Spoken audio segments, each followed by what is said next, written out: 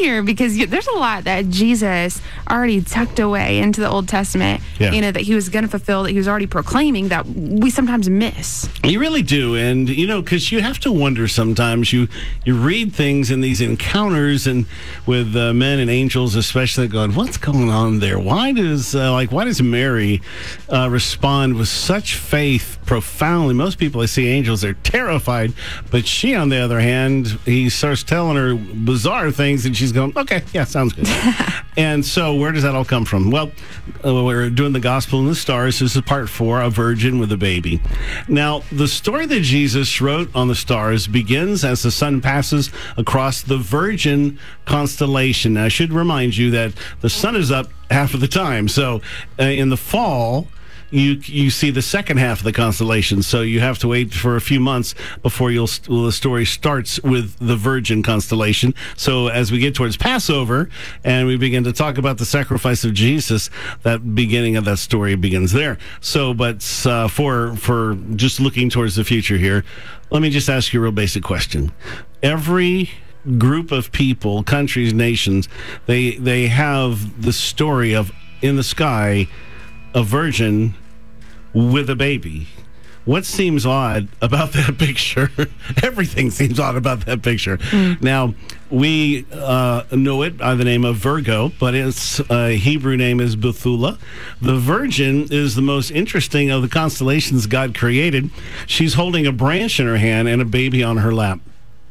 And Bethula in Hebrew is virgin. The constellation is called many names, but they all mean virgin all over the world. You got to ask yourself, if there's nothing to the story of the Gospel in the Stars, why does it start with a virgin with a baby?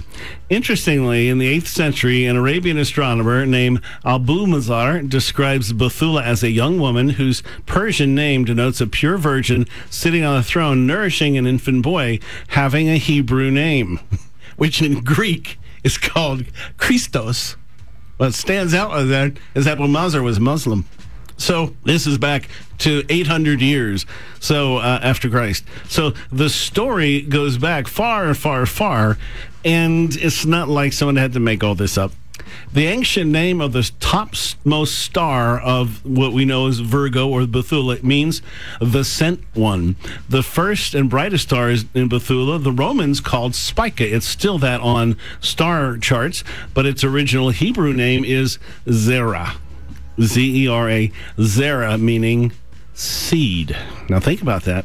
The very word was at the heart of God's first promise to redeem mankind. Go back and read Genesis chapter 2 and 3. Look at the fall when the curse of the serpent happens. And he said, your seed, look it up in Hebrew, you'll see that word, Zerah. The very words out of God's mouth is the first brightest star in this constellation. Now, what did he say? I'll put enmity between you and the woman, between your seed and her seed, Zerah and Zerah. He shall bruise your head, you shall bruise his heel. On day 16, when Adam and Eve fell, God had already written their story in the stars. Isaiah 7 tells this story. The prophet tells Ahaz there's an attack coming. And he says, ask for a sign from God, either from the depths are the ocean, the sea, or from the height above, meaning the heavens or stars. Ahaz refuses. He says, I'm not going to tempt God. But Isaiah says, God will give you a sign, and God chose the heavens, about which Isaiah said, the Lord himself will give you a sign. And he refers to this story, behold, the virgin will conceive and bear a son, and shall call his name Emmanuel, God with us. Now, let's talk about the sun. There is a constellation right in front. Obviously, she's holding a baby, and it's called the Deacon constellation. It's attached, and that name is Comah. Now, C-O-M-A-H. The Hebrew name means the desired or longed for. Other Middle Eastern nations refer to it in their languages with titles like Lord, King, and Great Son. These are not Christian nations.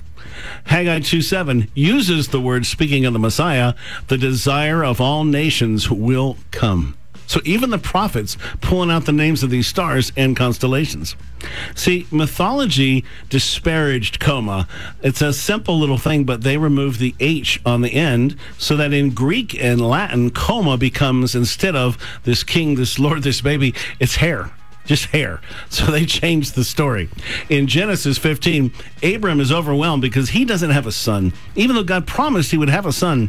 And here's what it says. The word of the Lord came to Abram in a vision. He took him outside and said, look up at the sky and tell the stars, if indeed you can count them. Now, I know you go look, if you read a modern version of the Bible, it'll say count the stars. But go back and read in the early King James and some of the early versions, it says not count the stars, but tell the stars. And that is the correct word. And here's why. The word translated from Hebrew as count in modern versions is safar, C-A-P-H-A-R, safar. It means recounting something or to tell the story. Yeah. So in a sense, it is counting, but it's recounting. So you could use the word. It's just, it doesn't mean that. God isn't telling Abraham to count the stars, because you can't do that. He's telling him to tell the story that was written in the stars, which was passed on from the beginning. So imagine the conversation here. Abraham looks up. He knows the story. He knows where it begins with the Virgin constellation and probably begins to recount the story that was passed down since the garden. Well, the Virgin will give birth, and there he sits looking up at Bethulah.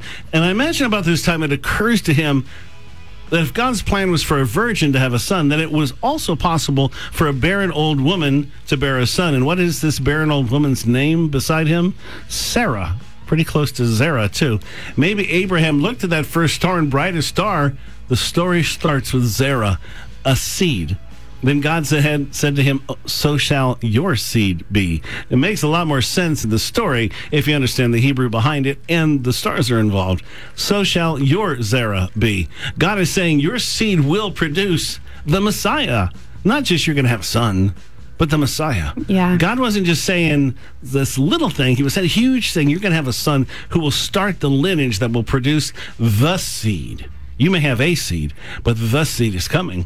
The other stars in Bethulah continue that amazing story. One star means the beautiful Lord. Another star means the one sent forth, or the sent one. And still another means branch, which she's holding one. Isaiah 4:2, in the days the branch of the Lord shall be beautiful and glorious. And the branch is the name of the Messiah, is to come as the seed of the Virgin. So that's part 4, one of the most beautiful parts of the beginning of the story, but that's literally just the beginning. I love what you're just pointing out, that the gospel can be found from the very start, even before we were created. You know, that the Lord already had mankind in the sky through the stars. Telling this story of the gospel is mind-blowing. Oh, it is. Can you imagine being Abraham looking up at the star every night saying, my son is going to be that seed that's going to start this journey somewhere down the line. Yeah. And so, of course, he had great faith. I mean, I think it was a little easier for God to stir him up in those conversations.